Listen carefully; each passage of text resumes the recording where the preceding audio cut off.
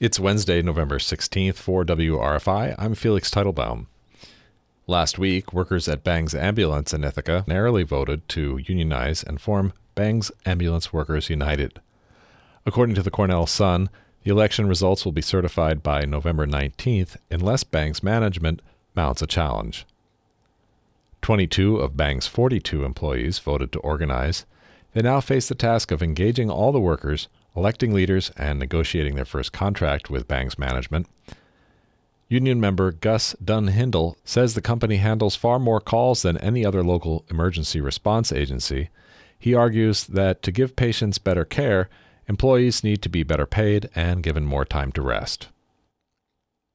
According to the Times-Union, after a lackluster showing for Democrats in last week's election, progressives are calling for New York Party Chairman Jay Jacobs to step down. While Governor Hochul retained her position, she was elected by a smaller margin than other Democratic governors in recent history.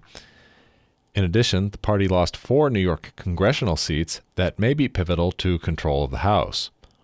Jacobs also took heat from many Democrats in 2021 after the party underspent to pass ballot initiatives, including one that derailed its own redistricting plan.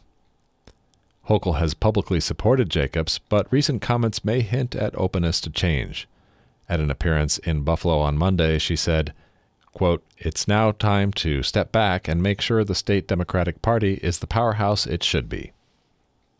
Bike Walk Tompkins is hosting a bike repair clinic from 1 to 4 p.m. on Sunday across from Green Star on Cascadilla Street in Ithaca.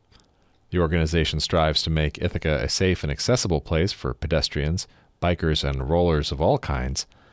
They'll also be accepting donations of bikes on Sunday. Look for their big blue flag. A high of 47 today under cloudy skies and a low of 32 tonight. Partly cloudy tomorrow with a high of 41 going down to 30 overnight.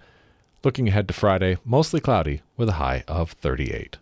This is WRFI.